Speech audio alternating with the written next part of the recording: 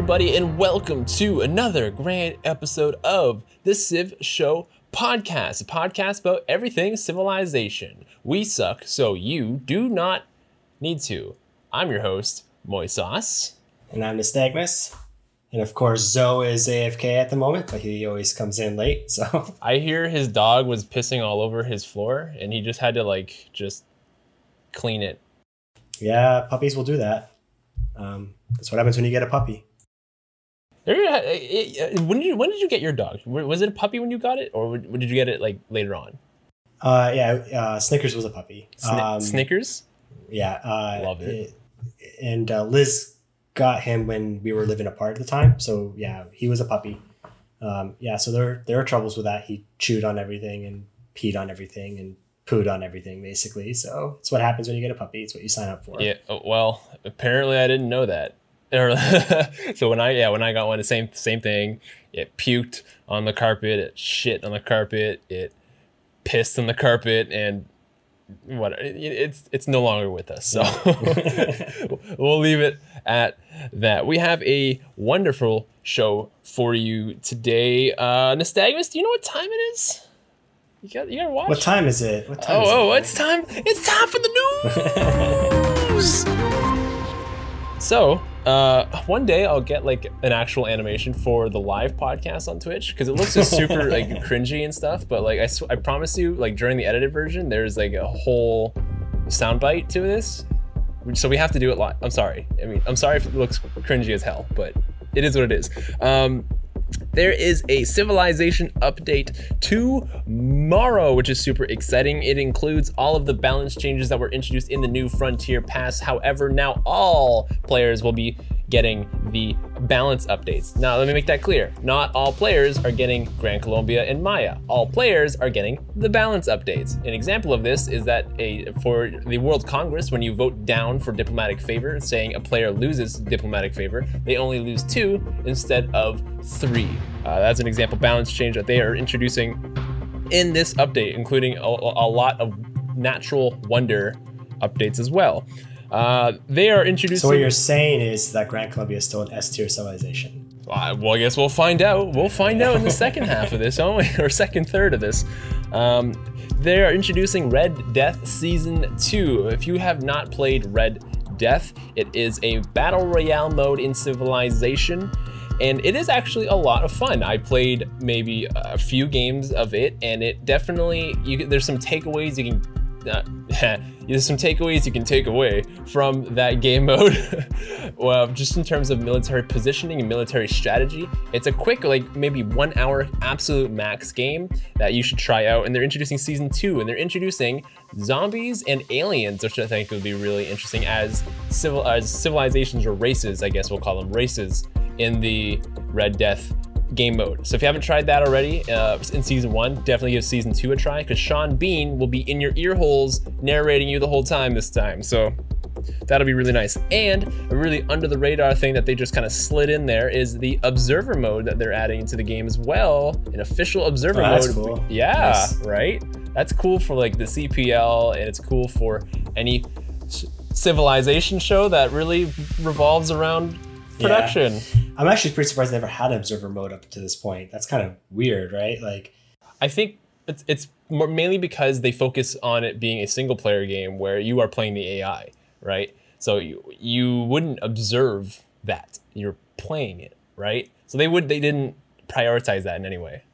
I guess it's them kind of recognizing the world in which we live in, which is all esports now, right? So it's all about esports, and maybe trying to make a game a little bit more friendly to esports and playing on esports. So multiplayer was definitely an afterthought in Civ 6. In Civ 5, it wasn't an afterthought, but in Civ 6, it was an afterthought. I hope that doesn't carry over into Civ 7 when that gets released, and I hope that multiplayer is thought of right away. That's it for the industry news. That's pretty simple, isn't it? Look at that. So let's talk about the last game. It was Nystagmus playing Gran, Colombia. I played Australia, and Zoe played Poland. Jadwiga. To victory. Poland. Yeah, Jadwiga. To victory. To victory. To a score victory. We introduced kind of this new format in this game where we end basically right at midnight. or at least at midnight, we declare that the next turn is the final turn, and whoever has the highest score at that point will win a score victory. So now we have a finite end to every single one of our shows, which I enjoy personally. And Zoe won a score victory right at midnight. But it was kind of a nail biter. It was anybody's game, especially at 11:30 when everyone decided to go to war with everyone else. Yeah. Just declare war on everybody. Yeah, so I kind of want to talk about what you did. You played, obviously, Gran Colombia, and a very, very powerful civilization, and you probably had your best game to date with this civilization. Yeah, and granted, with an asterisk a little bit next to it, because I was doing it with arguably the most powerful civilization in the game, like you said. But yeah, I agree. I thought I had everything kind of laid out. I was like, I was never behind on almost any measure whatsoever. In fact, by the end of it, and I didn't realize this, I think I declared peace on you way too early, mainly because I thought you were going to catch up with me with production for the military units, but then when all my military units finished, I almost doubled my military strength again. I don't think you could have taken my city. I'll be honest. I don't think you could have I don't think so either, but I could have caused a lot of problems. And I mean, you already pillaged. You already pillaged what you could in the area that you were in. You would have to go somewhere else to pillage more. So you would have to either have to go through Zoe, which I don't think he would allow, or you had to kill the one unit that's blocking this mountain pass. But even behind him was more units. So I don't think that's why I think you couldn't have done anything. I tried my best to not allow the adjacency bonuses for the Llaneros. That was basically my whole goal. It's like, don't let the adjacency bonuses happen. I'll deal with the rest. And I think I did an okay job at that.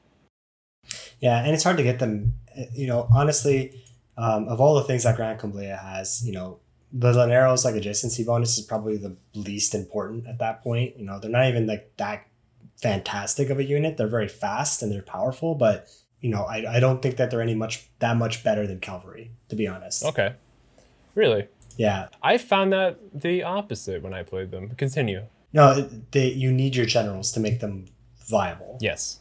Right, you need to use your Comandante generals to make them as viable as possible, because that's the whole thing, right? They immediately heal, right? That one general I retired, that gave all my melee units. And it gets less intuitive as time goes on, right? Musketmen are considered melee units. Yep.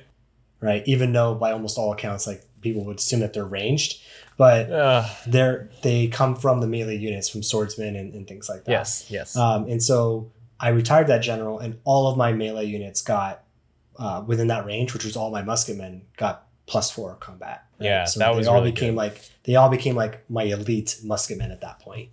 And so that was actually the generals, I think, are way more important than people think. Because not only that, they stack with the other generals. Yeah, I don't know if people really underestimate them, like you're saying, but I know where you're coming from, where a lot of people talk about the +1 movement. I feel like that's the most talked about thing. It's the most memed thing. You see a bunch of Sonic the Hedgehog head on Simon Boulevard, that kind of meme, right? Gotta go fast.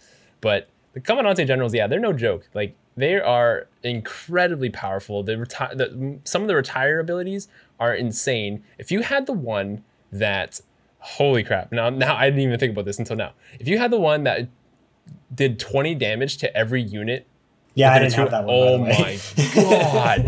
That would have hurt me. I totally would have used it if I had that one. And it does 20 damage to every unit in 2 tiles, and it heals all your Llaneros. So you would YOLO push my pike and shots, and then heal everybody and do 20 more damage. And then the next turn, I would be probably super screwed.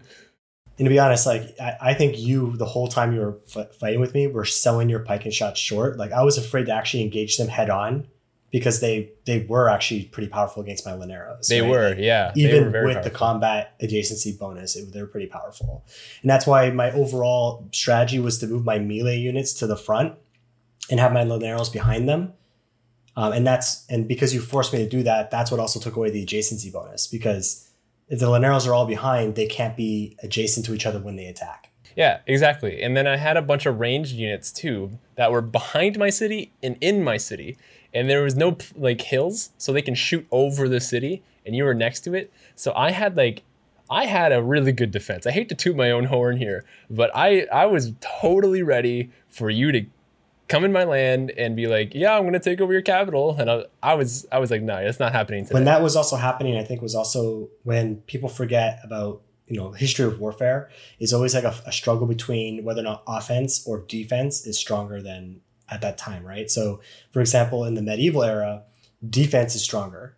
That's why castles were built, right? People don't just build castles for no good reason. They do it because there's a point, because you can survive sieges from that. But when the cannons were developed, that's when your offense became more powerful, right? Yeah. Now, that's what happened during World War I, where everyone thought the machine gun was a really good offensive weapon, which it was, but it was even better as a defensive weapon. And that's why trench warfare occurred. And I think Civilization, as we're playing more and more, I'm seeing that they're mirroring that. Each era really defines on when it's easier to take a city or not, right? And when you get past the medieval era, it's very difficult to take cities. As it should be, yeah. Until you get to the modern era when you can build bombers and stuff, right? Right. And so that's the other problem I ran into with Gran Colombia, which is they get their powerful units right when it's the most difficult to take cities. That's you should have if I didn't go beeline to Renaissance walls, I think you would have had an easier time as well. Like I said last week or on Sunday, I guess, when you first initially declared war on me, I had ancient walls on my capital and I freaked out. And I was building the medieval walls as you were at their doorstep. Like you were right in front of my city as I didn't it notice finished that, to be honest. the medieval wall. And I was like, oh my gosh. And even medieval wall is like weak against the narrows. Is it ya narrow or la narrow? Ya narrow. Like with the J is like ya narrow. I think it could be ya narrow. Yeah, ya narrow. I think it's ya narrow. Yeah, like I was panicking. I'm like, this guy's gonna take my capital, and like this is gonna be really bad. The medieval walls did a good job with Zoe when I tried to take that one city at the very end of the game. Were you also attacking over a river? I think you might have been. Yeah, no, you were. Yeah. But I surrounded the city. I attacked from multiple angles. You didn't. Yeah, I did. From what I remember, okay, so if you picture the hexagon, right? You definitely weren't on the north side because that was like it was towards the rest of my civilization. The west side was the coast. I'm talking about Zoe. Oh. So his medieval walls really stopped my. He had medieval walls. He didn't have like steel or something. No, I guess he only had Renaissance walls on his capital. Oh. He only had medieval walls right. on that You're city. Right. Yeah. Dang, dude, you needed bombards really badly. Yeah. Oh, and even when I got two of them, it was going to take me like at least 5 turns to get the defenses down. I think your takeaway from that game is get ranged units. They're very good. Yeah. If you had ranged units for when you were attacking me, you would have just whittled down the pike and shots. Yeah, the pike and shots weren't attacking you. You were just attacking the pike and shots. Yeah, I think that was like one of the things. I like my melee units a lot. Yeah. Right. Like I do build a lot of them. Like I build a lot of musket men and stuff like that. And then I build cavalry. I usually use a lot of melee units with cavalry. And I guess I really don't utilize the ranged units as much. But that's just because they're not that great up until like a certain time, right? Like they're very neat. They have niche utility. I always try to find units that are like kind of one size fits all. Like maybe not the greatest in some situations, but enough that they're viable in multiple situations, whereas range units aren't always viable. Interesting that you say that because I have the complete opposite mindset where I think ranged are more versatile than melee. So I want to hear what your perspective, like why do you think melee is more versatile? Because they can tank damage way better. Yeah, but if you protect your ranged, so if you protect your range with melee or with cavalry in your case, right? You have a line of Llaneros and then a line of ranged after that. You're not wasting space. So if you have melee, or in your case, you had Llaneros behind your melee, you're just wasting space because that space could be used. In my view, ranged units are best used for static defense. Oh. Right? Okay. And so you put them in forts or you put them in cities because then they can't be attacked, right? Because as soon as they're able to be attacked, as soon as someone's in range of them and able to like like cavalry units and stuff like that, they get cut down, right?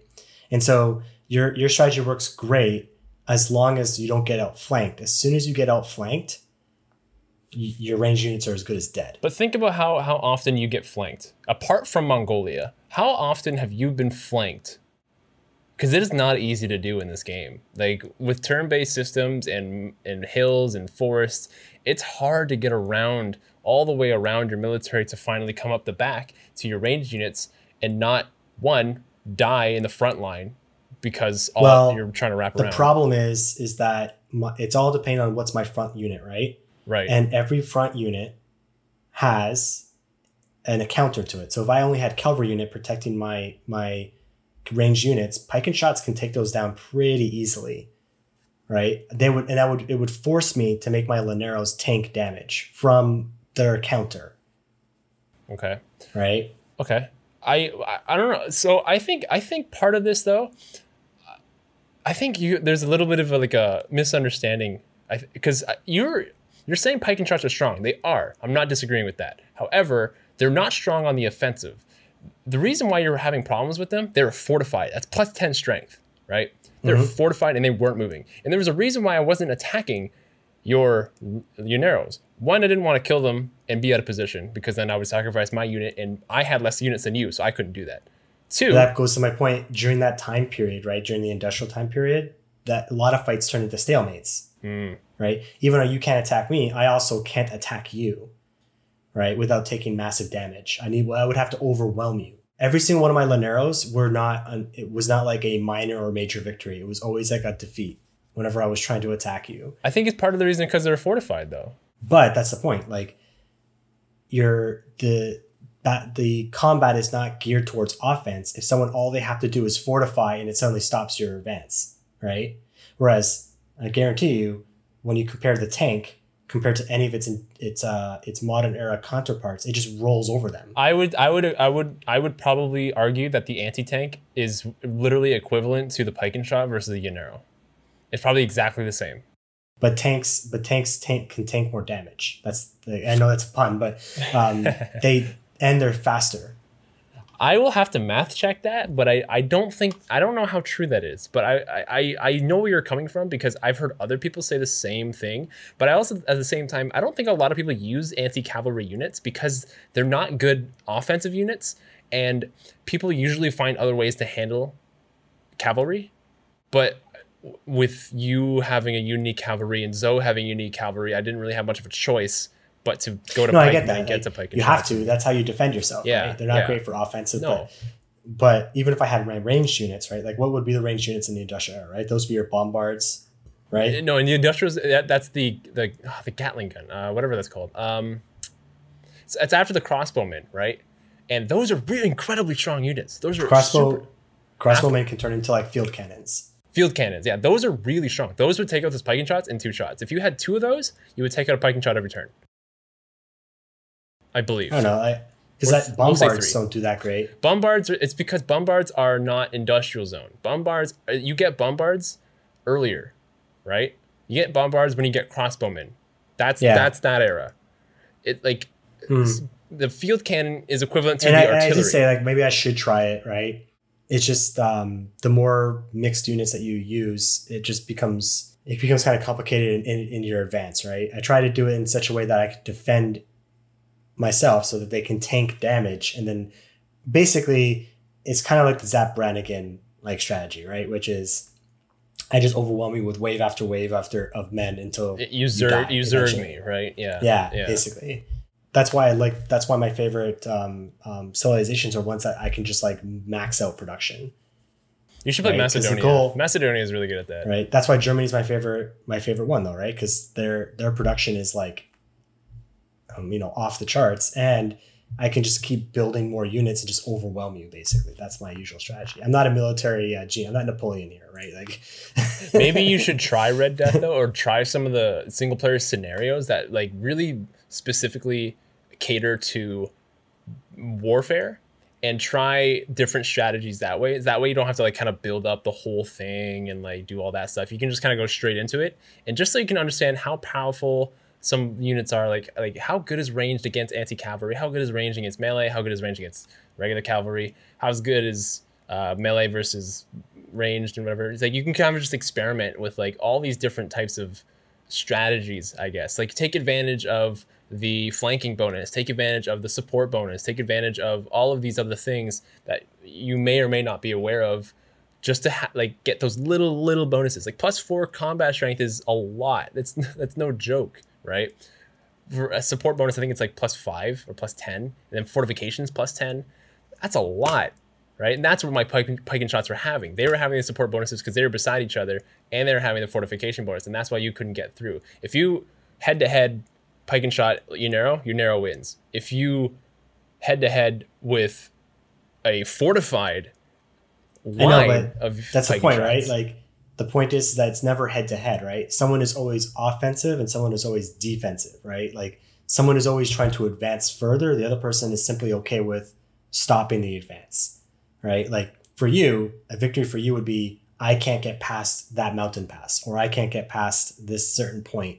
And as long as I keep on, that's why I pulled back, right? Because I was like, I'm just going to end up suiciding all of my units into your fortified units, and I can't do anything about it. Yeah. And so I pulled back because I was like, this is what's going to happen. Eventually, I'm going to do the wrong move. I'm going to misclick or something like that, and it's going to put a bunch of my units in a bad position. I'm going to lose a huge chunk of them, and then you're just going to turn around and attack me, right? Okay. I see where that comes from. Okay. I see where you're coming from now. I definitely knew how you could have beaten me, and it was with ranged units. If you just didn't attack with your horsemen, I was not going to attack you because I know I couldn't kill you, and I didn't want to level up your horsemen, pretty much. So if you just whittled away with ranged strikes, those pike and shots would have died eventually. Or at least they would have had to retreat, and you can kind of just like creep up your advance. Kind of like the creeping barrage, right? Just kind of like keep shooting, they have to retreat, you keep going forward, right? That's kind of like how you advance. I think so. That's my theory. And when I first attacked you, I couldn't make field cannons. Right. Like I can make crossbowmen. Remember when you were making fun of like, oh, it's cute, you look at your crossbowmen versus my Unero. Like, yeah, but like they add up a little bit. Like when you have all those shots kind of just add up, it's a lot. It eventually turns into a lot. It was still you're using like half your army just to kill one of mine. Whatever. Right? Like that's you know what I mean? Like it doesn't matter at that point because in the end, I killed one and you did not. Like that's kind of a victory in itself. Anyway, let's take a small break here. I know we didn't even talk about what Zoe did or Poland, but whatever. That was an interesting conversation. Let's take a little bit of a break, and then we're going to re-rank Gran Colombia. I'm pretty sure there's a pretty clear line of where they're going to end up. And then we're also going to rank, though, Australia. And I have an idea of how to rank Poland, but obviously Zoe would have a better insight into ranking them. So we will be right back. Don't go anywhere. Sit your butts down. We'll be right back.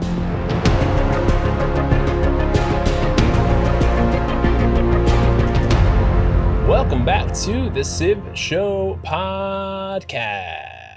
We suck, so you don't have to. Let's rank some civs, shall we? If you are not watching this live on Twitch right now, let's give you a little bit of an update of what our tier list currently looks like. We've ranked 1, 2, 3, 4, 6, 8, 10, 12 civilizations. And so in the S tier, we have Gran Colombia, which will be re-ranked right now, and we have Germany. In the A tier, we have Maya, Macedonia, Japan, and China. B tier, we have Persia, Ottomans, Brazil, and Mapuche. In C tier, we have Inca, and in D tier, we have Khmer. Ironically, I've played the bottom 2 civs the last 2 weeks, I think. 3 weeks. Yeah, that's fun. So you started last time, so I think I'll start this time. Okay. Just because I hate putting other people first all the time because I feel like I've kind of put them on the spot. So I'll go first. So John Curtin and the Australians were a lot of fun. I loved when you guys declared war on me, obviously, because of that extra 100% production. Oh my gosh, literally anything was built in 1 turn. I could have built wonders in 3 turns. And these were like wonders I just discovered in the Civic Tree. Like it was insane. And it helped that I had an industrial zone in the middle of my civilization. That map was really good for that. and it spread to all of my cities. And that was awesome. And then I built an aqueduct right beside it too to give it that +3 adjacency bonus. And so that plus 100 production was no joke. Every city felt it, and I was building so many units, and it was why I was able to defend against you especially, because it really, really helped when you declared war on me. With Zoe, it helped a little bit, but I still focused on economy as Zoe kind of attacked me. As long as I had a couple units and I was confident that he wasn't going to get by, and after that, I kind of was like, okay, let's use this production to build up my economy. That was a lot of fun. I never got a chance to use their unique unit, which is the digger. It is available in the modern era. We never got there, obviously, and I don't think we ever will get there again unless we start in a later age. Yeah, we'll get to that to the end of this podcast. Right. But hypothetically, in my brain, the way I mapped this out is that they're an incredibly strong unit. They are stronger on the coast, so +10 combat strength on coastal tiles, which is like insane. They have +5 combat strength as well when they're outside of Australia. So that's +15 if you are a coastal civilization and you're getting attacked by melee on the coast by Australia. It's hard to defend against that. So not only are they good just invading in from the water, but once they're on land, they're also really good still. And they just take over and surround a city, and you can just pop shots with boats or ranged or whatever to eventually get a city. Like I said, that's a hypothetical situation because I never got to experience it. I hope I did, but never happened, and it's fine. The Outback Station was pretty good. It was okay. Honestly, they felt like farms to me with production. So in that sense, it was good. Farms with production, so you're never like wasting by putting a farm down by just having food. It also gave you production. I never really felt the super strength to them, I guess, for lack of a better term, because I never got to build them adjacent to each other. I just never got to that point of the game where I really, really focused on like building a lot of stuff. The culture bombs were awesome. It was awesome that me and Zoe were constantly going back and forth trading tiles. He built a encampment district. He took my tiles, but then he didn't take the one that had a pasture in it. So I built a pasture and it took all of his tiles. It was a good back and forth. I think I eventually won the amount of tiles taken. If you want that as a stat, I eventually won that for culture bombs, which is awesome. But that's a really, really, really cool ability that Australia has. Probably one of the best, if other than the plus 100% production, that would probably be Australia's best trait, is the culture bombs they get from building pastures. Just means that they get more land a lot quicker. So just look out for cows, sheep, and horses. Build a bunch of pastures. Also upgrades your outback stations. All that, I think, would lead to Australia being definitely a B-tier civilization. I think they are definitely better than Incans, right? And the Incans are C-tier. And I would say they're comparable to Brazil, at least. And to Brazil. I would rank them in the B tier. I don't know. That kind of seems a little bit low for me. Like I kind of would have ranked them kind of more into the A tier. I think that plus 100% production after you get declared war on is like huge. Right. Where you can really take advantage of that. What if no one declares war on you? Then you just be you, right? Like you just do you. You just do what you do, Moy, and people will declare war on you. Happened twice in that game, so. Right, but okay. So when I look at A tier though, I see Maya, and I see Macedonia, and those are two incredibly strong civilizations. And so I don't think they're really comparable to them. They're strong. Don't get me wrong. Australia is really strong. I just don't think they're comparable to Macedonia. I think Macedonia would wipe them out, personally. So they like. Yes, I understand your argument for A, and if this was like a brand new tier list where no one else was to compare to, yeah, I would probably rank them at A. But since I have a sort of a reference now of who A is, I don't think they're that. I don't think they're that high. I think it's like a very high B tier, very comfortable B tier, probably be one of the best B tier civilizations. Okay. I thought maybe A tier would be a good place for them. They're in good company up there. Okay, I have a hot take then. They're B tier. Like whatever. Hot take. Yeah, hot take. Hey man. I thought we're all thinking out loud here, right? I'm not saying it's wrong to say that they're B tier. Just and maybe also because you never really got to see how their other units were really used. That right? too. Like Digger and all that stuff. It's again one of those things where it's hard to compare Macedonia, which is a civilization that peaks early on, right? They're an ancient, quote, ancient civilization, and then, you say Australia, but they don't get a lot of their benefits until later on. Yeah. Macedonia's, once you play Macedonia, you'll understand. Like, you never have to build science. You just build military units and your science goes up. It's insane. So you build like one campus just for the sake of having an adjacency bonus and just crap out units all the time. And half the production cost of a unit just turns into science. It's insane. So that's why I think Macedonia is just better. Like if maybe Macedonia was S tier, maybe I would put Australia A tier, because that's who I see. Like I can't compare Australia to Macedonia. Like I do not think they belong in the same tier. If I move up Macedonia, then I would probably move up Australia. Okay. Hot take, I guess. Okay. I'll keep them there for now, and then if we re-rank them when someone else play them, totally cool with me. All right. We'll have to see where Zoe ranks Poland too, but yeah, I know that's true. Now for myself, for the Gran Colombians, I know we initially ranked them S tier. I'm not as what? What? I don't know. It sounds like you're gonna put them down here. Well, I can definitely say that I'm not as like gung-ho about them being in S tier. I still think, however, just because most of their advantages are like for the entire game, right? Like +1 movement the entire game, right? Yes. And so because of those other added bonuses and their free generals are the entire game, they get a free general the entire game at the end of every era. And the fact that those retire abilities are really powerful. And because of all that, I don't think it's as powerful as I initially thought when we were all like talking about it and going, oh, wow, this is awesome and stuff like that. Like, it's cool. It gives you a definite edge, but it's definitely not as OP as I initially thought. Okay. But I still think they're an S tier civilization because of those things that last the entire game. Okay. I just don't think it's like as obvious that they're like, okay, they're clearly an S tier no matter what. So maybe I would sit down with that meme that you made about like, Gran Colombia is an S tier civilization. Change my mind. My mind. Yeah. And so I definitely still agree that they're up there. But I'm not as, playing them twice in a row now. And I played a good game with them too, right? Yes, you did. Yeah.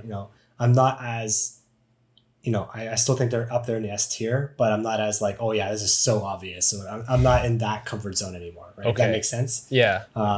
Now I have to actually reason it out and show why they're in the S tier instead of like before. I was kind of like, yeah, this is clearly like we barely even talked, right? Last time we put them right. Yeah, they're S tier. Like, no question. Yeah, move on. This is obvious. Yeah. This is obvious. Clearly they're S tier. Now I'm more like, okay, now we actually have to reason it out because their advantages are significant, but you have to actually like prove that, hey, +1 movement, that's one thing that becomes way less important as time goes on, right? Right. Like it's more important in the early game, right? Than it is in the later game when like you can build roads and you have cavalry and stuff like that, right? And so still think that they're S tier civilization, however, not as automatic as a response for me. So I'm not going to move them in the tier list at all. Okay. I now that Zoe's here, hi. What happened, dude? Like why was your dog all over the floor? Like what happened? Dude, I was in line for my haircut and they ended up having to quarantine the entire block. What? Guess some dog bit a guy with COVID and now there's like rabies COVID and I barely made it out. But do you like my haircut? Does it? Huh? Is it? He just confirmed for our viewers that you are in fact joking, and is that like an actual new strain of COVID going around in Hamilton? You didn't hear about July's rabid COVID? You didn't hear about this? It's June. No, just next month. So coming. you're from the future. Whoa. Yeah. Hey, who wins next week? Sorry, guys, I did it again. It's just gonna be. We're going Did you put a bowl in your head and then cut it? I know, it's getting really bad. It's like a Roman. You should play the Romans next week. Is what you should do. I think I just gotta go with it and just embrace that this is my new reality. Because I'm not getting a haircut anytime soon. Just shave it off, man. I shaved mine off. I'm bald. Look at this. Look at that hairline, by the way. You see that? That's a 26-year-old hairline right there. Yeah, that's right. I still have a good hairline, though. Yeah, I'm jealous. Damn you. For my toupee, can't you tell? Look at this thing.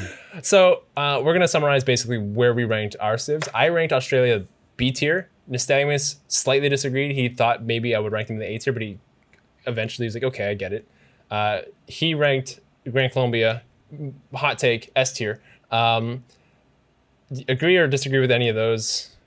Kind of like whatever. Or I'm surprised you didn't rate Australia A, but I do get it because as cool as they are terrain dependent. They're not terrain dependent. I wouldn't say that. Well, pastures are easy to come by. They need their pastures and yeah, but you can argue Maya needs their plantations. They also hold on. They need pastures and they also need what's it called? Appeal. Do they not? Do they not need appeal? Oh, they don't need it. It's a big part of their bonus. Yeah, right? But you get appeal from just like being on the coast. So they do spawn on the coast and they get more housing on the coast. And I also did get your other point that the other advantage they have depends on other players, right? Yeah. People have to declare war on you for you to get your bonus too. Yeah. So. And the modern era unit is super far away. And when I looked at A tier, I saw Macedonia and I'm like, I can't say they're as good as Macedonia. Yeah, that's fair. So now it's your turn, though. Poland. Yeah. Really interested to hear what you think about Poland. What a civ. That game was hard for me. For you? It was hard for me. And it was. Winning's just got so much more difficult. I had everyone. I'm getting so tired of winning. Wow, must be tough. I know. Yeah. I like the way that we did our score. I'm looking forward to just in the future. I really like that. Yeah, I really like that. Makes it like at 11, you gotta shit or get off the pot, right? Yeah. But they were really complicated. I like that they got so many things that they can do, but I think that's actually part of their problem because everything that they do isn't necessarily synergetic. I think if I could have pulled off spreading religion into your territory, things would have gone much different. But like I mistimed, I misfired.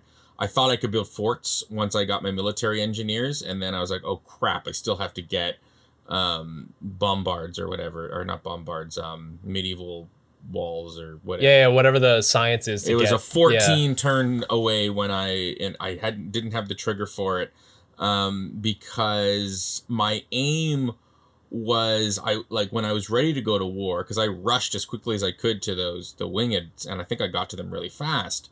But I took Crusader, and with the hope that I would have been able to spread faith into your land. So if my religion is your dominant one, all my units have plus 10 attack.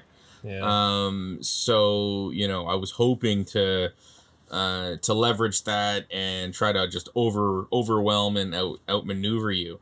But I was also hoping to poke the bear and have you declare war on me by starting to culture bomb you with forts after forts after forts. But I was too far away from this. I was 14 turns. I was like, nope, I got to attack right now. So that made it hard because that attack didn't really do anything. I accumulated lots with wonders, but they're just all over the place with their abilities. So it was actually legitimately difficult to focus on anything on any one tactic. I thought I had a shoo-in for domination, and those units did not perform as well. I think the pikemen that I built also helped a lot. Yeah, your pikemen helped, but it was just in general you had a swarm of units, so you were able to just come around and kill my guys, and I did some silly things. So Like, yeah, I took the lamest way to win, the high score, and that was my wonders.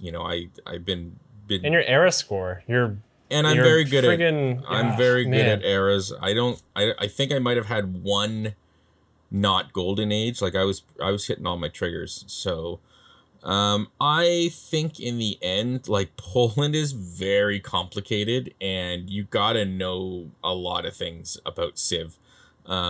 So for me, they'd be, I think, B tier, but I think if someone was just to pick them up, I don't know, they could be C tier.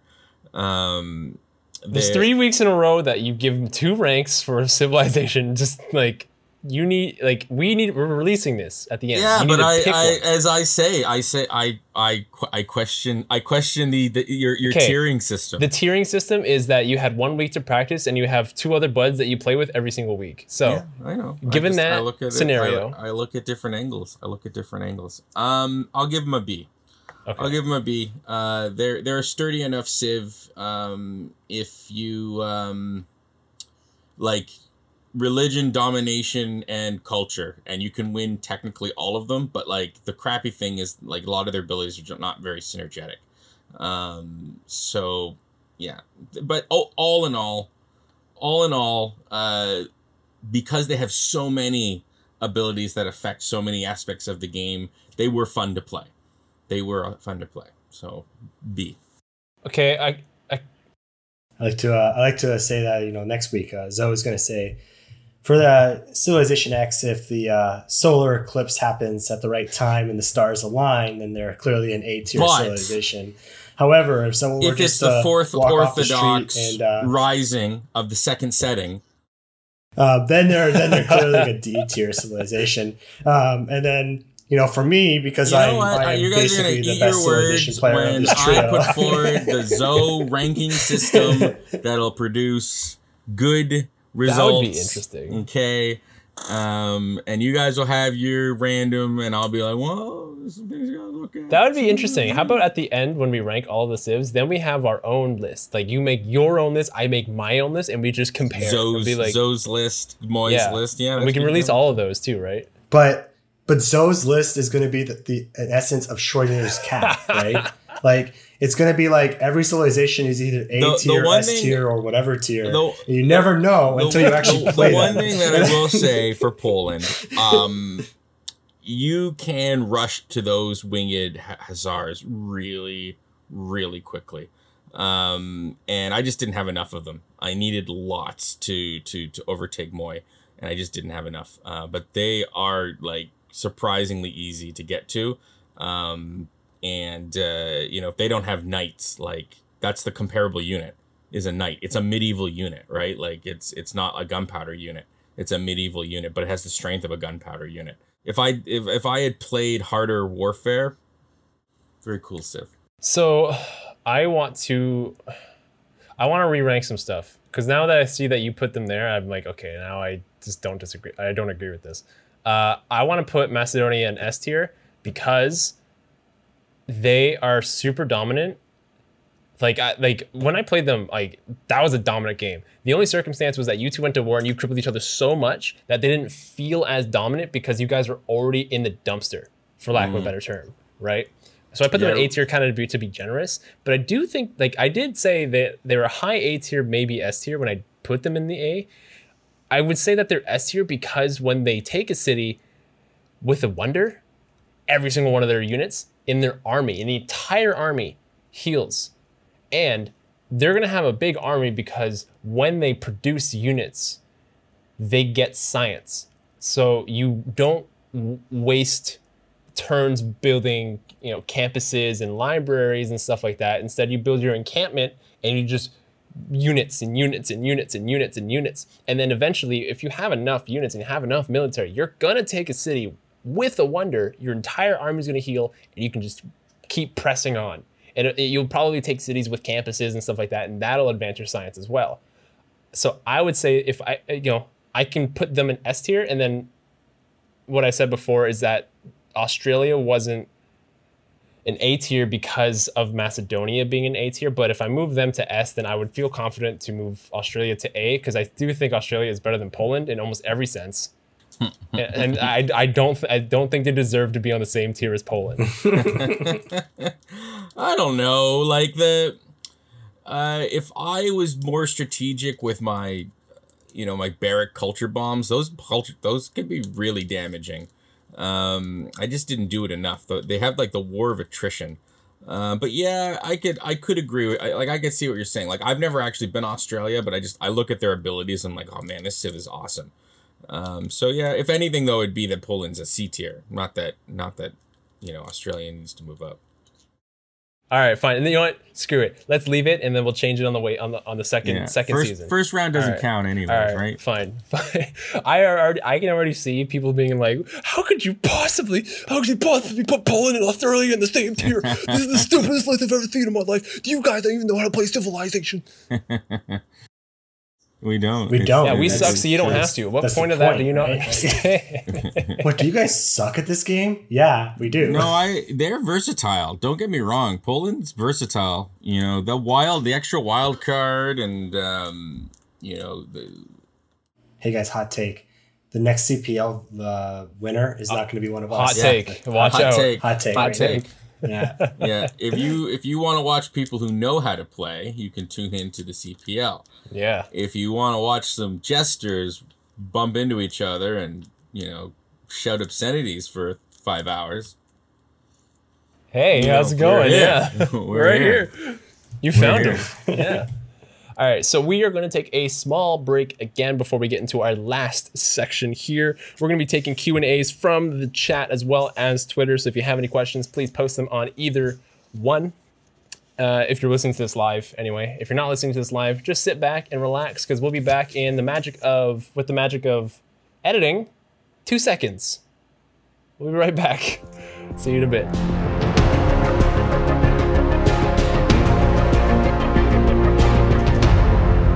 Welcome back to the Civ Show. We're going to be talking about what the possible new district is going to be in the July update for the new Frontier Pass. We have a few is 3, a few ideas of what this new district should be. We're going to draw a name from a hat, and look at that, Zoe, you're up first. So I think that we're going to see the equivalent of either, I don't know, call it what you want, waste disposal, landfill, something to do with the environment, and I think that it'll be something that like your city's got to put its waste somewhere, and it'll be like one can service like many cities, but otherwise because Civ's been really. So I think it's going to end up being a district that like you need it, but like it also creates problems for you. But then I could see it maybe later in the game being one of the solutions where, maybe eventually your landfill or whatever they end up calling it becomes a resource area that you're able to get stuff from and harvest for resources. So yeah, I think we're going to see some kind of district. Now, I think the practical one would be like, let's expand on sanitation and because all cities require, you got to put your garbage somewhere. It's something that I could definitely see. But at the same time, I could also see it being that it's more environmental and that they say, okay, like the environment runs rampant. It's broken, I think, in a way, especially on tinier maps, how run rampant it goes. Like, just having a freaking ironclad can cause the entire world to melt. That's ridiculous. That came up the last game. That was on Apocalypse mode, to be fair. But it was the only thing in the map that was making any pollution was the stupid ironclad that I got with my Admiral. But it took a long time, and it only went up one stage. Doesn't matter. It's ridiculous. It went up to 2. It starts at 1. It starts at 1. Things started to flood, and it was the only thing producing. So I think they'll have some way that, and then in maybe future text there'll be like carbon recapture or something along those lines. So anyways, something to do with garbage, something to do with waste, something to do with pollution. Cool. Nystagmus, what's your idea? So the other thing, it's all about different themes. So like Zoe thought maybe it's going to be something along with the environment, right? The other thing that they could do is making World Congress matter more, right? And at the moment, we don't have much control over, like, other than the government or whether or not it's Caesarian of a city state, of getting diplomatic favor. And so I thought maybe they can make a district where you would build embassies, like a diplomatic district where you can get diplomatic favor that way. So you can go for the angle of now. I don't know how they're going to balance that with the whole diplomatic victory, because you could start like really messing with people because you get more diplomatic points that way. But I think maybe something like that where you can get a little bit more diplomatic favor based on those districts. You can get more embassies or something like that as like a. I was thinking embassy as well, or consulates or something like that. And like similar to that, like maybe affect the diplomatic victory, but I was thinking even just opening up special treaty options beyond, like, not just alliances, like other potential treaties that might be opened, but that you need like one per civilization. So like I could see it being like a special district that, like, you still have your regular district limits, and then even then each one, it's a consulate to one civilization. Then you have to build another consulate in another town to another civilization. Or even to the point where, like, even just building them requires that you both like sign a treaty. You have to like start building them at the same time. I don't know. If they went that route though, I've always wanted to see something to do with refugees, something to do with like when a city falls, like people flee the city. I think that's a common historic theme that never gets played on, is the fact that, like, when there is war, when there are these disasters, there are refugees. And your civilization's policy towards them, because refugees might bring problems with them, right? Or it could be a way to boost your population. So I wouldn't mind to see, like, if they did do something like a consulate, that it gave you special options for maybe special policy cards, or something along those lines, and I'd love to see them involve something like refugees. I was thinking that maybe it could just even increase your alliance kind of treaties, where you can maybe choose, like kind of, you said this before, like on a couple episodes ago, where you can choose maybe 2 alliances for somebody, but it doesn't like block it off, maybe. So like I can say, I want a science and economic with Zoe because he has this embassy in my consulate, we'll say. So like we can do that. And then I can go to Stagmus and be like, okay, now I want culture and military with you, right? And just have like a better alliances kind of thing, because now you're like in my land. So I think that's neat. I kind of like that as kind of like a base thing. What would it produce? Like it would like probably produce diplomatic favor. Yeah, it would probably produce diplomatic favor. And then would it have like an adjacency bonus or not? I guess like an entertainment district doesn't have adjacency bonuses, right? So it's kind of, I guess it would be similar to that, where you kind of just build it for the sake of building it. It doesn't like really help. Yeah, or it could be that the district itself is versatile, and it depends on the maybe you make a treaty with somebody, and it it improves, or it gets access to something. Something else that might be neat is if they somehow do, and I guess this would be a completely separate one, if they somehow did a district that did something special specifically for governors.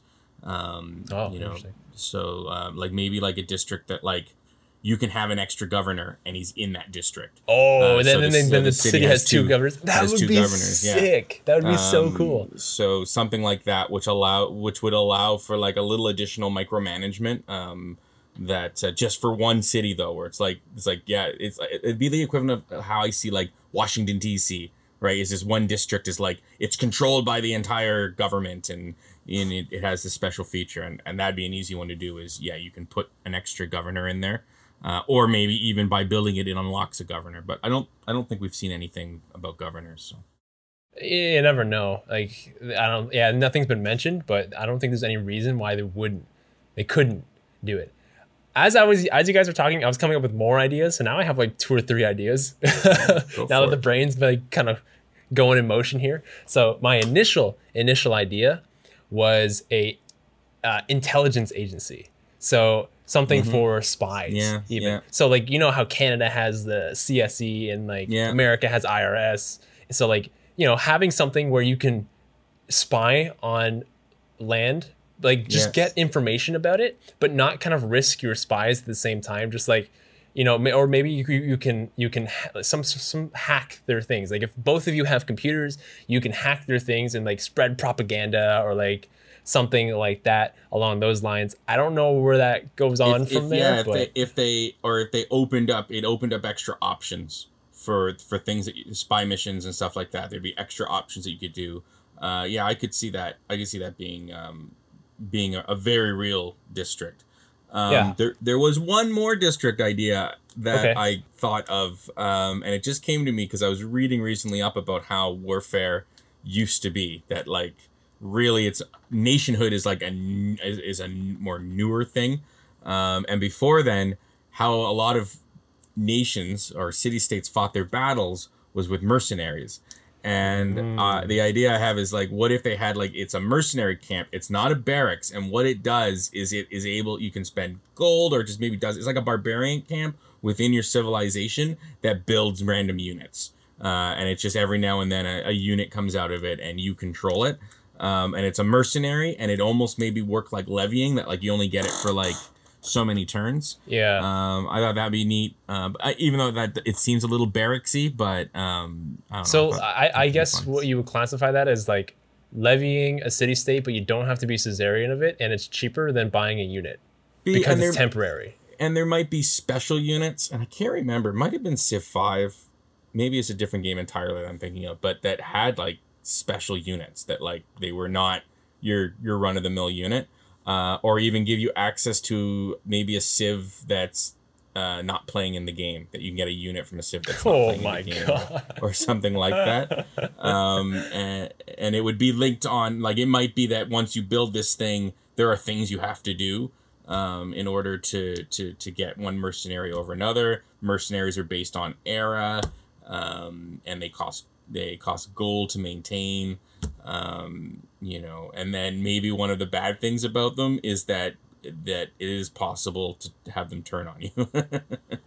It'd be cool if you can steal units from another Civ, like in the game. So like if you were Poland and I bought a mercenary camp, I can buy winged hussars for temporary turns. That would be really cool, and a little more historically better than just like buying it from random Civs that are like just in the game. Something to do with conscription. Yeah, that could be cool.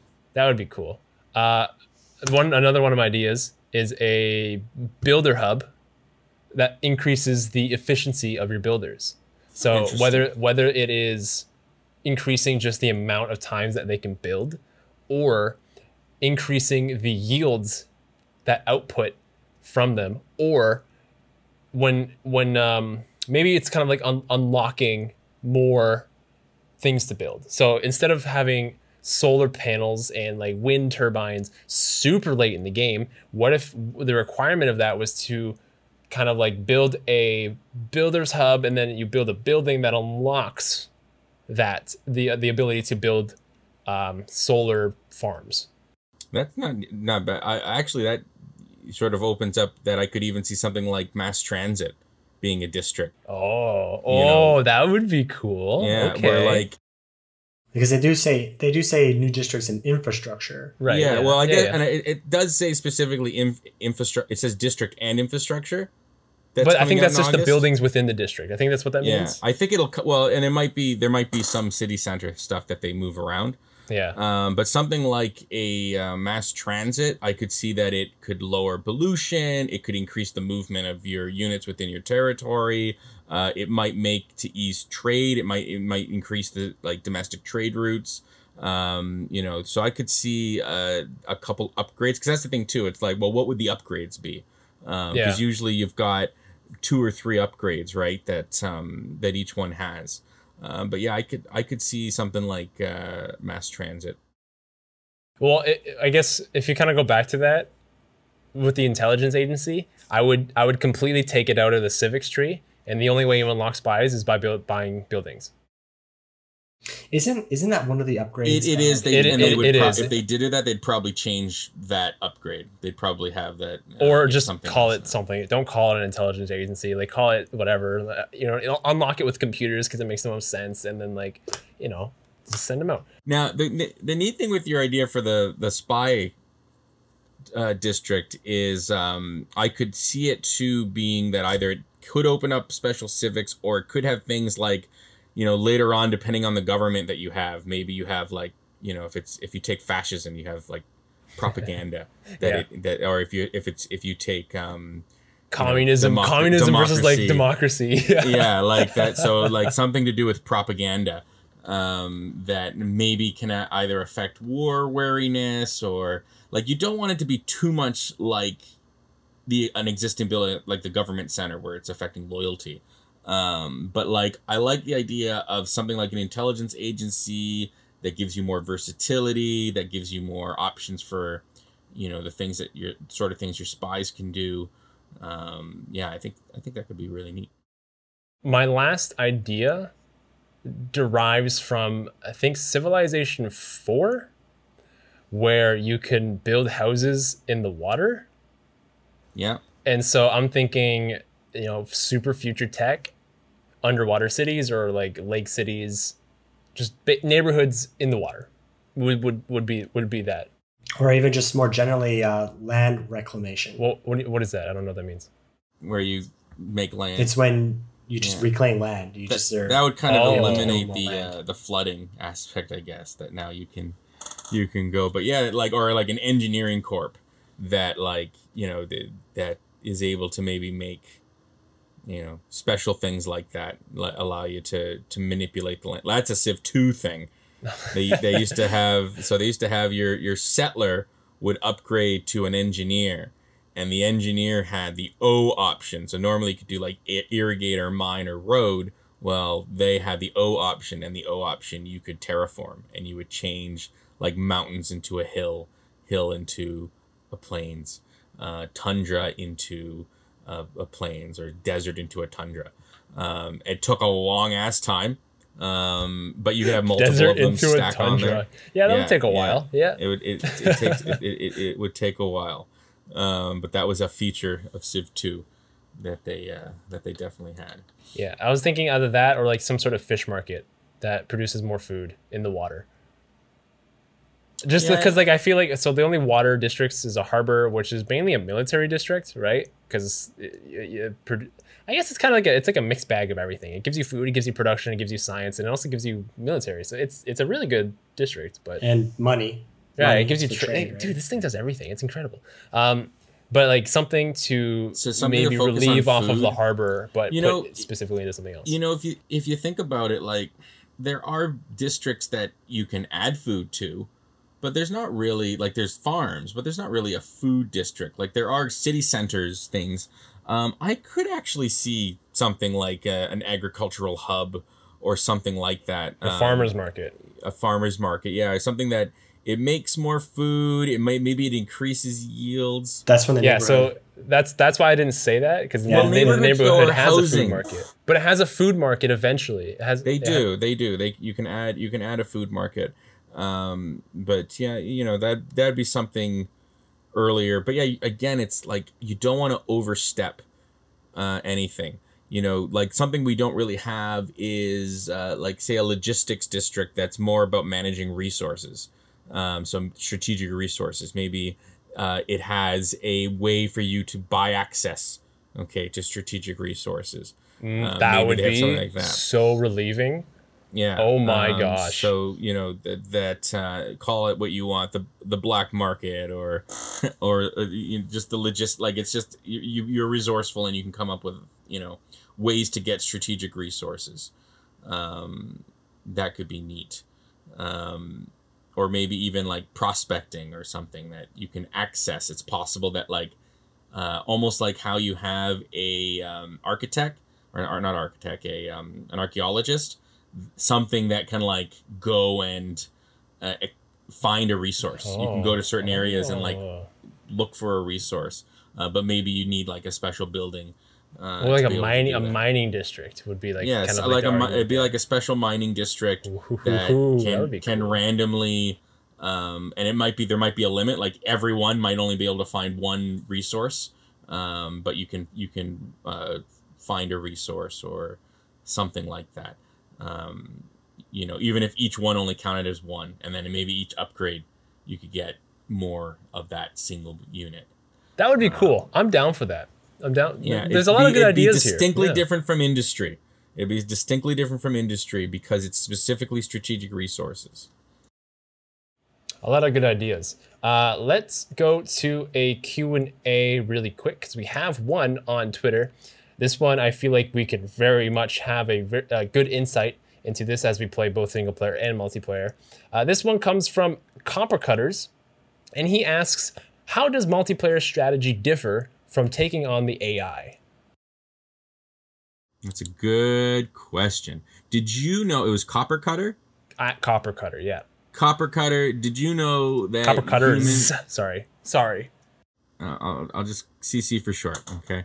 CC, did you know that humans make the most cunning AI?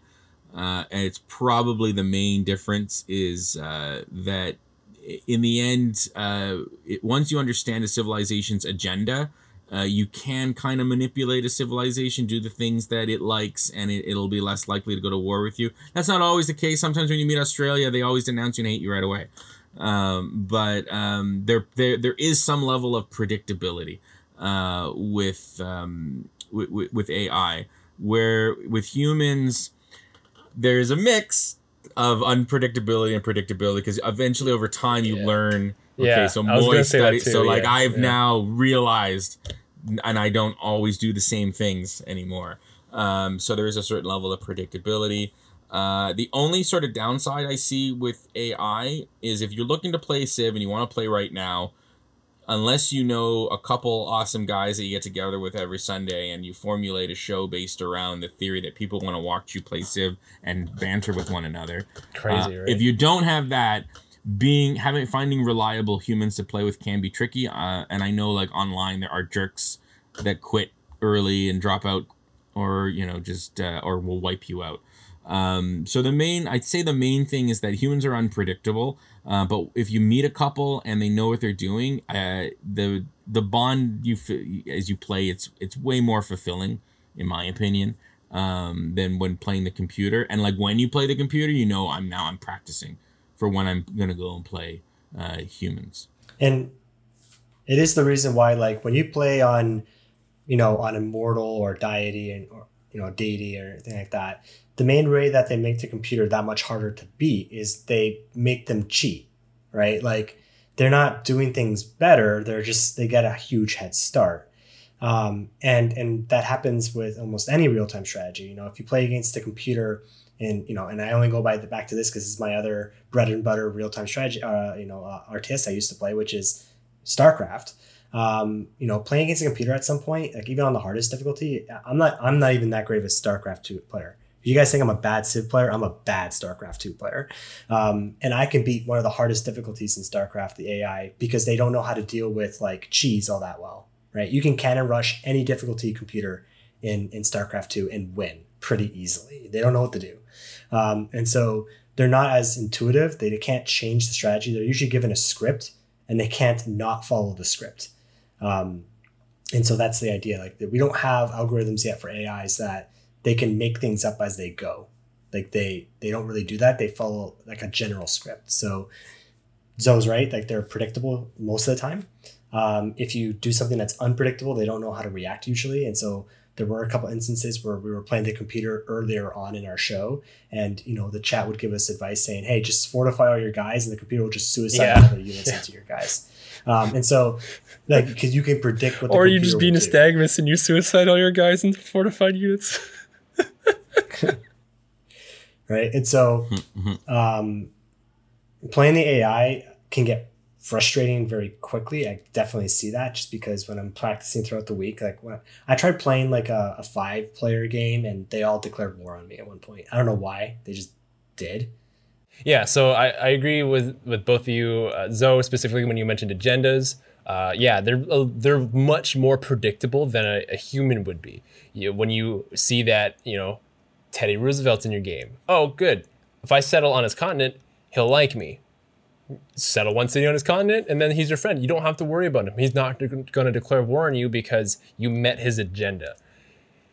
We all humans, like when we play each other, we kind of have agendas too. So I know, like, if I were to give money to Zoe, he'd probably be my friend for a while, right? Because he loves money. And so, like, that's kind of like his agenda in its own way. But at the same time, it's still unpredictable because I can give him the money, but he can still declare war on me 5 turns later, right? It's not good faith, but he could do it.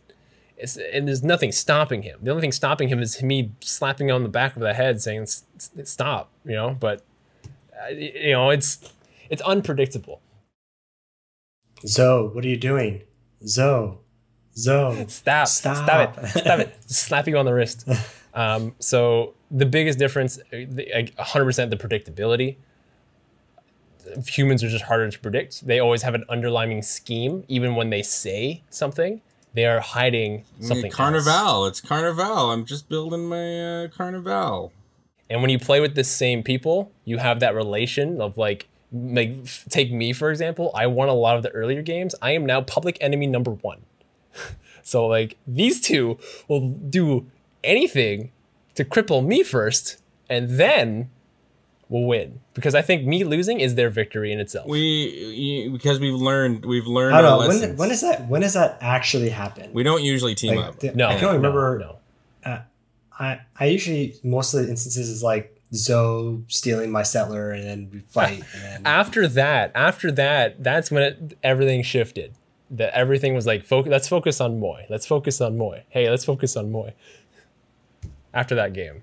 And then, of course, now I have my own clip associated with me now, basically saying I lied. Right? Dude, I was so hurt. Like, yeah, I'm just building it for defense. And like, you're like the guy who always tells the truth. You're the honorable nystagmus. You're a doctor. Hey, you guys are the ones who put like a thing. And I was this close to winning my very first game. Right? What do you expect me to do? I just threw everything at the wall, basically. I'm like this close to winning my very first game, and I'm playing as Gran Colombia. Come on, man. You can't blame me for that. No, I don't. And I will never blame anybody or like I might be salty, but that's at myself. You know what I mean? If I lose the war, that's just like salty of me being like, I should have done something differently. But I will never be salty at you guys. Like, if you crush me. That's my fault. You know what I mean? Like, don't pity me. Don't, like, just because I'm good at science in the later game, then kill me in the early game. I don't care. Whatever. I'll move on. You know what I mean? Like, I'll move on. We always do. Always do. There's always next week. There's always next time. I don't mind producing the show. Like, hey, if you know what I mean? I probably should be. If you're going to eliminate somebody from the game first, eliminate me, because then I can just be like, okay, I'll sit back and like let you guys go. Is Nauma Total, are they the ones who made that clip? Yes, he was the one that made that clip. Niall, me and you just became best friends. Yeah, so that was our Q&A. And unless you guys have anything else to talk about. I'm just looking at the 3 terrible civs that I have the choice of. So I guess that is the quote unquote reveal. So the reveal is that we haven't really picked our civs yet, but we are doing a community game where we are going to pick 2 people at random to play with us on Sunday. So let's make sure that you can commit to at least 5 hours on Sunday. It is from 7 p.m. Eastern to midnight Eastern. We do now have a hard deadline of midnight. At midnight, we take our last turn. And whoever at that point has the highest score wins. I like that format, so we're going to stick to it. So yeah, we're looking for 2 people. Let's extend the call out for a couple of days for the people that are here. The most important thing is that you understand how we're judging you, and that if you're selected and chosen as this great, glorious honor, okay, that how critical it is that you are there, you're ready to go, you have no technical difficulties. And especially things that you can't prevent. Okay, I don't want to hear about it. Okay, we're judging you. This is a big deal. Okay, I don't want to get people too worried, but we're kind of a big deal here at the Civ Show, and you getting this could be your big shot, kid. This could be your way to the top for 2 of you, and you'll be getting the worst garbage civs. I'm sorry, because the format that I chose for my victory last week is where it's called Dumpster Fire, and we're gonna use, although all civs are great, we're gonna use the remaining 5 civs so that we can start fresh, and we're gonna do probably something special in between. By the way, before I choose my civ, I do need to know what, would we be playing on a larger map? Yeah, we would be playing on a larger map. With 5 people, we can fit it in a tiny, small? The tiny. Or So there's tiny? dual and then tiny. Tiny's meant for 4 people, but since we fit 3 people on a 2-player map, I think we can fit 5 people on a 4-player map. So tiny is 2 continents? Potentially, depending on what map is selected. One of my civ's main ability requires that there's 2 continents, or it does nothing. Or it does absolutely nothing. These are all the most dumpster fire of civs. So, yes, I would say there's 2 what I'm hearing a lot of is choose your civilization because you have a 3P already. So we're not going to make it easier for you just because you won 3 games in a row. So you take the risk. You take the risk that there's not going to be another continent on the game. So they're all I just want you to know how terrible each and every one of them is. Like, Scythia's okay, and I remember when, like, the game first came out, Scythia was a big deal, but, like, they're literally a one-horse wonder. Like, they have this point where, like, yeah, they go and they can conquer a bunch of stuff, and then I know not a lot of people say this to you, but I believe in you. I believe in your ability to overcome. Yeah, I am pretty great. Yeah, you get the worst. I'm probably the most modest one here, so. Oh, of course. You know, after me, obviously. You might be right. I'm the modest one. Nystagmus is the liar, and Moy is the humble one. I lie one time. That's all it takes, man. That's all it takes. I mean, hey, look, you kill one guy, you're known as a murderer. You know, like that's all it takes. Yeah, because those 2 things are comparable. In my heart, it is, okay? I put a lot of trust in people, and when you lie to me, it really takes a part of my soul. Just like being murdered takes a part of my soul, you know? Same thing. You murdered my trust, is what you did. I could call you a murderer, you know? That's what you did. Anyway, so should we reveal who we're playing? Not fans of hyperbole here. Yeah, I like to reveal mine. I already chose mine, so we can reveal, and then I guess, like, you know, I'll choose by the time it gets to me, I guess. Like, all right, so terrible. I'll start. I will be playing. I don't have a graphic for this for those live on Twitch right now. I don't have a graphic for this, but I will be playing Congo. And I'm very, very, very excited for Congo. I honestly have no idea what they do, but I do know I remember playing against them in one of a really, really old game for like a true start location map, and their science was, whatever reason, way better than mine. That's the only thing I remember from them. I don't even think they do anything from science. From what Zoe told me, they have a lot evolved around great works and art. So I think maybe they produce more culture, or I think they produce food. It's like food per great work or something like that. Every great work makes like crazy stuff, but they're like, it's hard to get. So it's like the great works that you need are like, I think they're the ones that are harder to get. But like, I'm almost certain like a year ago you were them and you showed us how silly they can be. I don't remember that. I'm getting told that Congo cannot get a religion.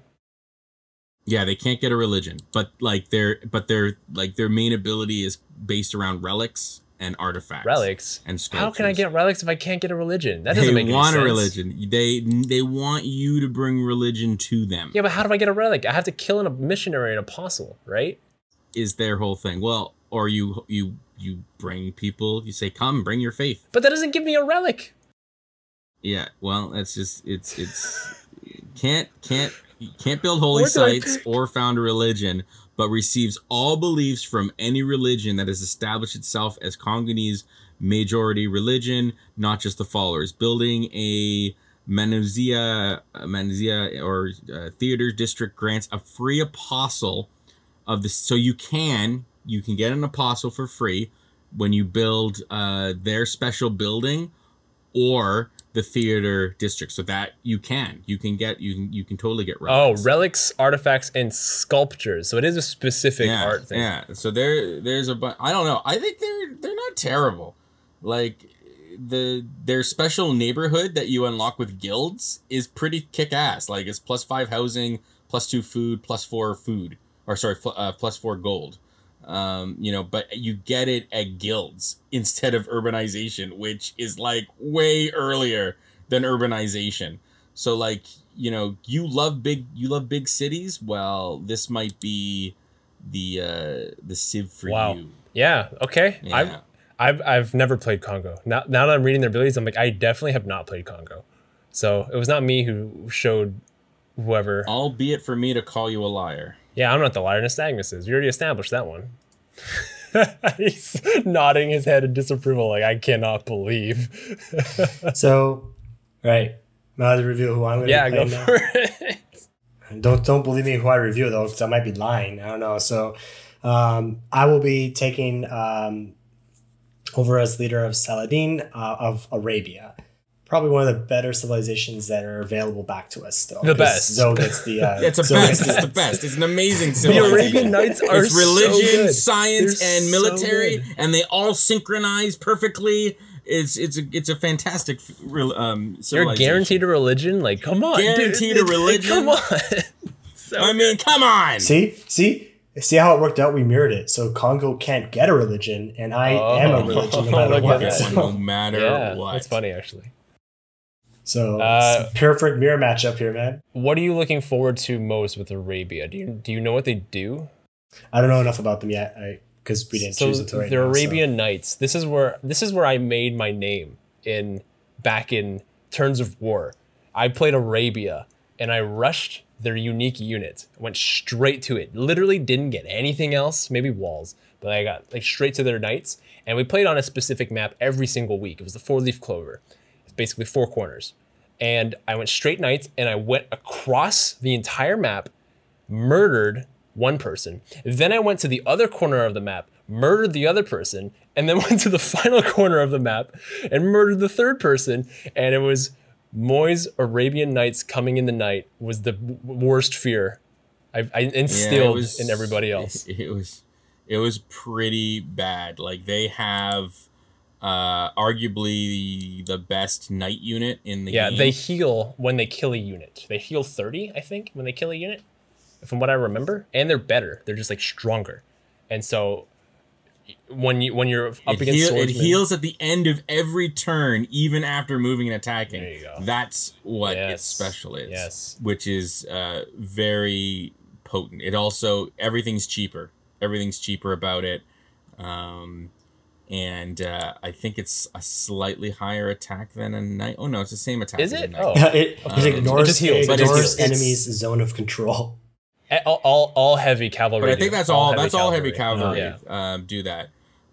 But it's that healing ability is just fantastic. Like because it's passive, it just every turn you're healing. Even after you move or attack, that is so useful in war. And then not to mention that everything's just it's one cheaper for maintenance, one cheaper for everything. So it's a fantabulous night. That's a word now. Zoe, who are you choosing to play? All right, I am out of spite for this dumpster fire of selection. I'm going to choose, according to the Civ 6 tier guide list, what is known as the worst Civ in the game. And I'm going to try and go for my 4th victory as Tamar of Georgia. You'd be good with them, though, because you understand era score. I am very good with eras, so maybe I and remember, take by this. Zoe's philosophy, any civilization is A tier in the right hands, And this will prove it. This will prove it. If I can win with this terrible Civ, which, like, I guess it's a wall. Like their special is a Renaissance wall, okay, specifically. It's a Renaissance wall that in the last upgrade they actually made okay. Like it was pretty garbagey before. Now it's like plus 200 outer defense for a medieval wall or a Renaissance wall. So it's a great wall. It's pretty much your steel wall. That's what it is. Yeah. It's like you get your steel wall, and there's some other minor benefits. But they also, while they're doing a golden age, they get plus 50% to build. So like that's 150% to build. So I don't know. I'll play a defensive weird game. The other two civs are like if we were playing where there's more like Spain, with they have their ability is neat. Their trade, like international trade, if it's a continent away, is great. But I just find that even on the tiny map, when we have continents, it's like everywhere is one continent, and then there's an island that's a different continent. Is what I tend to find. And then with the Scythians, they're actually great for a quick win. But I just have a feeling that they're not going to live long enough. So I'll leave the mighty Scythian and the amazing Spanish to whatever two new recruits step forward to test their might against us. And I'll say this because I was second place, so I get to choose the map type. Yeah. Right. So I really like Terra. We're going to revisit Terra. Awesome. Well, I love Terra too. Okay, yeah, Terra was It's cool. going to be a little bit bigger because of the tiny map. So maybe there might be a little more space in between to settle more cities. So that'll be really interesting. Be sure to follow us on all social medias. We have Twitter, we have Instagram, we have Facebook, we have YouTube, and we're also on Spotify. It's at The Civ Show all over the place. If you are looking for a more intimate connection, though, I would definitely suggest joining our Discord. We're pretty fast to reply, and we've got some cool people forming on there, asking good questions. Yeah, we like to talk about civilization, but we also like to talk about just off-topic things and just build a friendly community of like-minded individuals. Friendly community surrounded by the acknowledgement that Moy likes to build giant mounds of turd and sit on them and throw turds at people from them. And if you like a conversation that's like 10 minutes long about this mountain of turd, you'll enjoy the Discord discourse. Oh, jeez. Anyway, that's all the time we have for today. So we will see you on Sunday for the Civ Show. Have a good night, everybody. Good night. See you Sunday.